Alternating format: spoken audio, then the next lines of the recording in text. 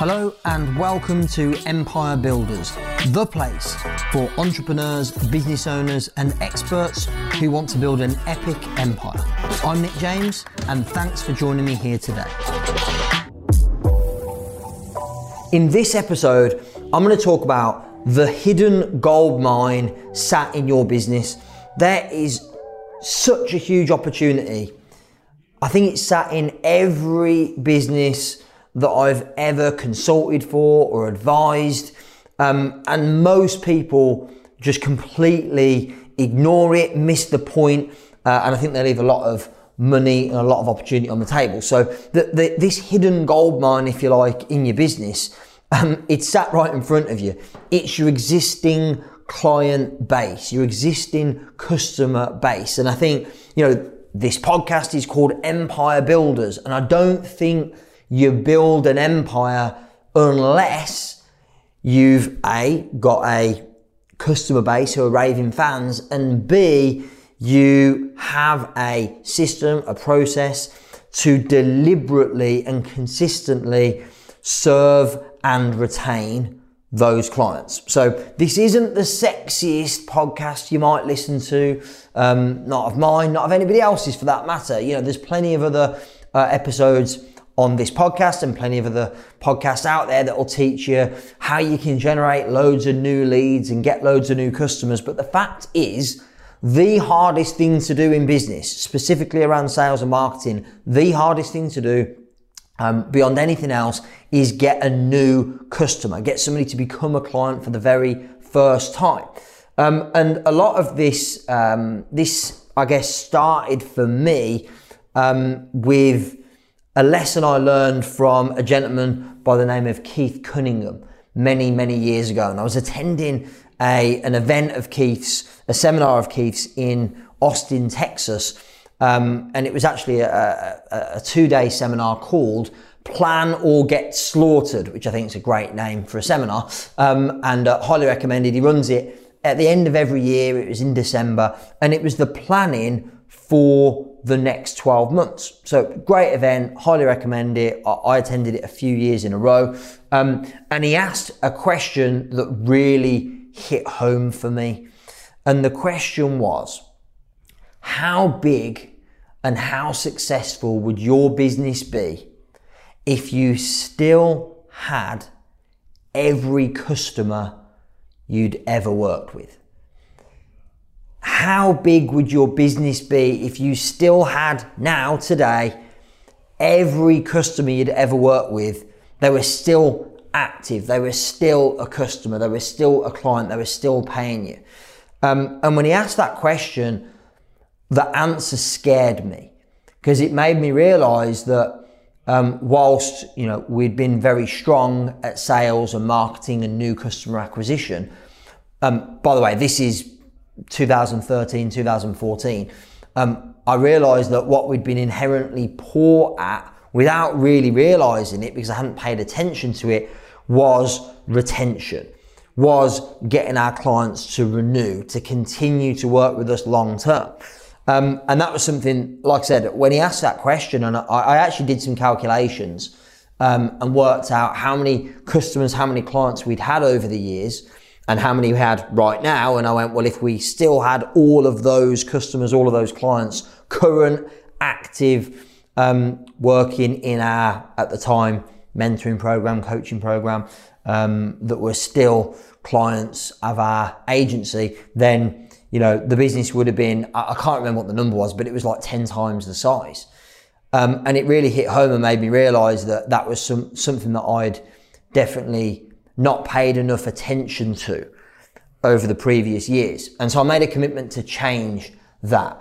And so think about that question now for your business. How big would your business be right now if you still had every client, every customer you'd ever worked with, they were still active and working with you right now? So there's a few elements that come to mind when I think about and I ponder this question. The first one is creating a world-class experience for your clients and for your customers. The better experience you create, the more likely they are to stay long term. I know that sounds obvious, But something that I thought about a couple of years ago, and we've done a lot with this over the last couple of years, is how much budget financially, how much resource in terms of team, how much attention do you put into marketing and sales versus customer experience? And we would definitely put in a disproportionate amount of resource, energy, money into marketing and sales compared to what we were putting into a customer experience. And so we've changed that over the last couple of years. We've invested heavily in our own training center so that we can give a world-class experience at our headquarters. We've invested heavily in staffing in that department. We've invested heavily in even at our events, like the venue. We have a much more expensive venue now than we used to. Making sure that the food we put on is absolutely top class. All of this we've really started focusing on more in the last couple of years. And I do believe that it's paid off. Now, the problem with this approach is I can't show you the return on investment on a spreadsheet. Whereas on marketing spend, I can absolutely show you return on investment. So it's much more difficult to quantify the value of investing time, money, resource in customer experience.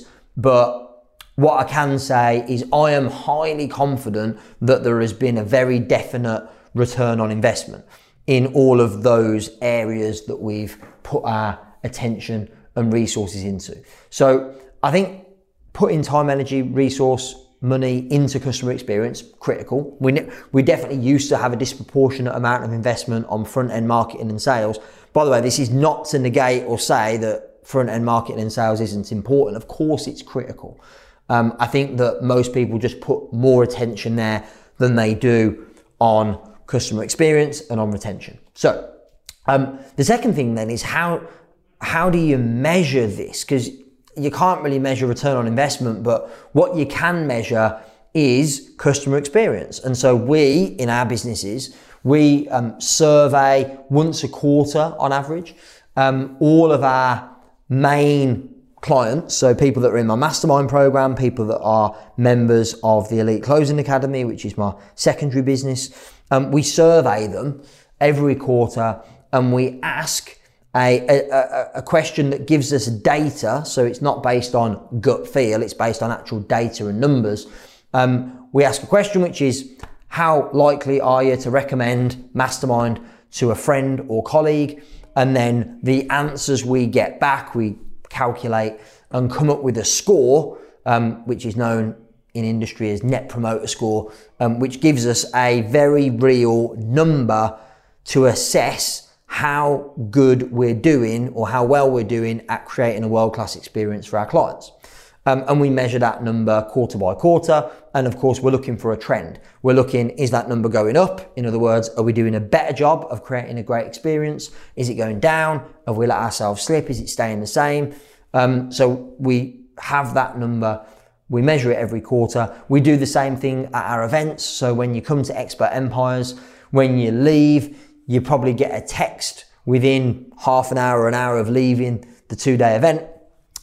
You get a text asking you the same question, and we keep an eye on that number event after event, and we go, did we do a better job on customer experience at this event compared to the last one, or worse, or about the same? So we're not only am I putting attention on customer experience, but I'm also measuring it as well. And so I guess the next thing to discuss is the reason why you would do this commercially, other than having a great reputation. But why is that important? Of course, this does massively impact the effectiveness of your marketing and sales function. So if you've got people, in our case, if I've got people coming to Expert Empires, to my live events, when they are coming to my live events, of course, right now we're not running them during COVID, but if they're getting a world-class experience when they come to Expert Empires, the marketing and sales of the event after that, and the one after that, and the one after that, is much easier because people have come, they've had a great experience, they're more likely to buy another ticket because they had a great experience last time. And so the more time, effort, resource I put in to delivering a great experience at Expert Empires, the easier it is for us to market and sell tickets to future events. Same thing with higher end programs like our Mastermind. The more time, effort, money we put into creating a great experience there, the easier it is, of course, because we have raving fans, we have people that talk about us on social and that refer and introduce friends and colleagues and family members. Because they do that, well, let's say, for example, we've actually got a load of examples of this in our mastermind. So one of our clients, she's amazing, got great results in her first year in mastermind. She's now in her second year with us. She spoke to her sister, who also owns a business in a similar industry, and said, hey, mastermind's been amazing for me, you should join. Her sister joined, and now they've both enrolled in lifetime membership. So not only has that been very good for us commercially, because they've spent many tens of thousands of pounds with us over the last couple of years, but also guess what? The marketing spend to, if you want to think about it commercially, acquire that second customer or that second client was absolutely zero. We didn't have to spend money on ads to get that person's attention. I didn't even have to pay a salesperson commission to close the deal, because it was a referral introduction. I had a quick conversation and she enrolled. So like the cost of sale was practically zero for that second client. And because they were a referral, they were an introduction, they're far more likely to stay long-term and renew. And of course, like I said, they've both now become lifetime members. I'll talk about that a little bit more in a moment. So retention, I think the reason you would create a great customer experience is so that you get repeat sales from your existing customers and they stay long-term, that you retain them, they don't cancel. If they're on, like in our mastermind, some of them are on monthly payment plans, that they retain, they don't cancel. And that when it comes to the point of renewing their membership for a second year and a third year and beyond, they're more likely to do that. And measuring, I can't stress enough, measuring these metrics is crucial. I can't tell you how many people I meet in our industry who do not know, they know what their cost per lead is to the nearest penny. They know what their cost per acquisition is to the nearest penny. They know what their average customer spends, but they can't tell you, for example, I can tell you the average length of time a monthly paying mastermind member stays for. I know that number at all times. I can tell you what the renewal rate is for somebody at the end of the 12-month program. I know what the average renewal rate is. We keep a keen eye on all this data, because knowing this data, first of all, what you measure improves. That's another lesson I learned from Keith Cunningham. In all cases, whatever you measure improves. If you're looking to get fitter, healthier, lose some weight, the fact is, as soon as you start measuring your weight consistently, it will improve automatically, because your actions will change because you're paying attention to the data. So just by measuring retention rate, just by measuring renewal rate, I guarantee you'll see an uplift because you'll be paying more attention to it. So yeah, I think some of the things that we do to increase retention, as I said, great customer experience, critical. Let's talk a little bit about renewals. So we've got a pretty good renewal rate, as far as I'm aware, compared to other people in our industry. We've got a very strong renewal rate. At the end of the 12 months, the majority of people purchase a second year or third year. So some of the things we do to increase renewals, other than creating a great customer experience, the first one is that when somebody comes to renew, we make them a storming offer. So they get offered the opportunity to purchase a second year and they get a discounted rate compared to new customers. Often what we do when they renew is we'll give them additional value that maybe they wouldn't get as a new customer. So we're rewarding people who are taking a second year. And you might say to yourself, well, if you're charging less for the second year versus what your new customers are paying, isn't that like selling yourself short? And I would say, well, could we keep the price the same? Probably. Would they still renew? Maybe. The problem is that if you were to do that, they're less likely to renew because it costs more money. And remember this, the cost of making the second or third or fourth or fifth sale, the marketing cost is zero. You've already footed the bill for acquiring the customer. So I think renewals is a big area that people neglect looking at the competitors in our industry. I think, honestly, and again, I'd say this to some of them if they were sat here with me in my office, honestly, I think they pay far too much attention on new customer acquisition and nowhere near enough attention on retention and renewal. And, you know, if you can think about this, if you can double your renewal rate, well, actually, let's think about it this way. Even if half of your customers renewed at the end of the year, effectively next year, you would need to make half as many sales, new sales, in order to have the same business. And of course, if half of your customers renew at the end of the year and you make the same amount of new sales next year as you did the previous year, you've increased your business by 50% for doing no extra marketing, no extra effort whatsoever. So I think paying focused attention on renewals is critical. And then the last thing I wanted to share with you, which is something we only started doing about 14 months ago, is actually lifetime memberships. And this is something I actually got from the idea I got from a couple of my friends and mentors in the industry.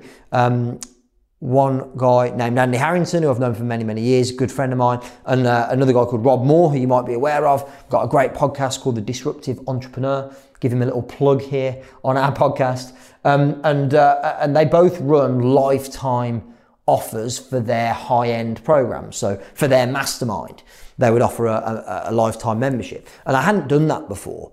Not for any reason, I just hadn't really considered it as an option.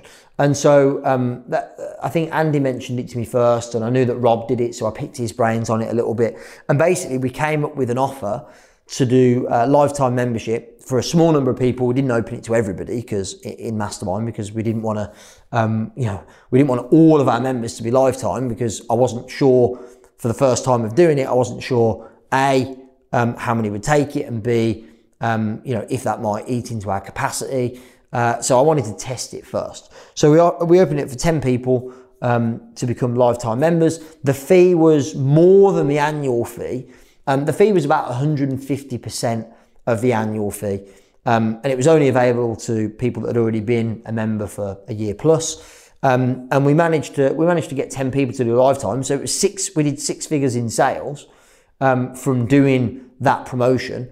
Remember, 0 marketing spend, 0. And of course, what we've effectively done is we've locked in our fans, the people that are our biggest fans and loyal members. We've locked them in for the long term now. So we know that they're going to be ambassadors for our program for the foreseeable future, for a long time. Now you could argue, well, by doing that, if those people were going to stay long term and keep paying you anyway, haven't you lost money?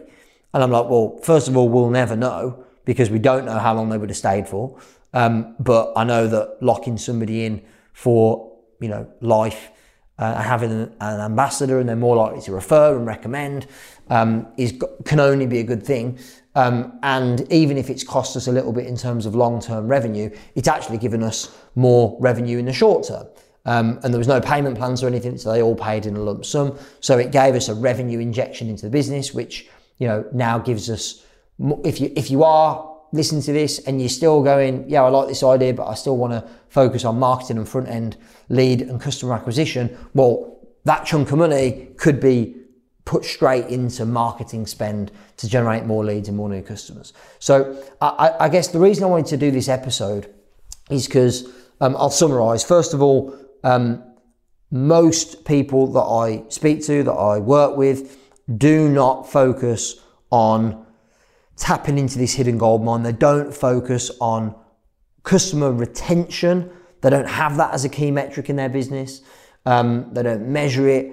They don't pay attention to it. They're not putting anywhere near as much attention into what can we do to retain and keep more of our customers and clients as they do in how can we get more new. I'm not saying don't put time and attention into marketing and new customers and new sales, but I think there should be at least an equal amount of focus, attention and budget put into retention.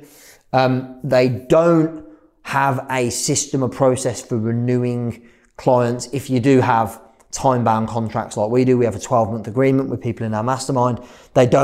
We never used to have a process for renewal. It was like you get to the end of the year and let's see if somebody wants to renew or not. We now have a process. It's automated. So, because we've got over 150 members in our various programs, we can't just, what we found was when we didn't have it automated and we didn't have it as in a process, we kind of like, some of them renewed, some of them didn't. It was a bit hit and miss. There was no structure or strategy to it. Having a renewal system means that when somebody's getting to, and I think it is on a 12-month program, when they get to month 9, then it gets flagged to our team and then we start the renewal process. And it takes a few months to let them know that the option for renewal and what the investment's going to be, and then to set up a call to discuss it. All of that takes time, so we have that process in place. And I do think that the more time, energy, resource you put into retention and renewal, the more successful business you'll have. I'll leave you with this. When COVID hit at the end of March of this year, I don't know when you're listening to this, you might be listening to this in 2021, 22 or even beyond. So we're in August 2020. When COVID hit in March of this year, my front end marketing and sales system process was disrupted massively. I wasn't able to run Expert Empires. That's our flagship front end marketing piece. That's how people find out about us and how the majority of people come into our mastermind. That disappeared completely. The reason that I was never concerned about the stability of my business was because 1, we've got really strong retention of our clients, and 2, I know what my renewal rate is and we've got a process for doing it. So even if we acquired very few new customers, we still had a base level of revenue, of income that we knew would cover all of our fixed costs and then some. So we were never under any pressure for new marketing and new sales. Now the good news is we've found ways to adapt and we've managed to generate new leads, new clients, create new sales opportunities through moving our events online, but we haven't been reliant upon that revenue for the business to be sustainable. So I think I can't push hard enough that this really is a hidden gold mine in your business, that renewal rate, retention rate are critical metrics that you should measure, that having some kind of program where people can pay on a monthly subscription will also give your business more stable cash flow. And if you do have loyal long-term clients, exploring some kind of lifetime membership ambassador program where they can pay a lump sum for lifetime access, which of course locks them in. It means you get a cash injection into your business, and it means you've got ambassadors that will refer, that will recommend, that will be your testimonials, your case studies for use in your marketing. Can only be a good thing.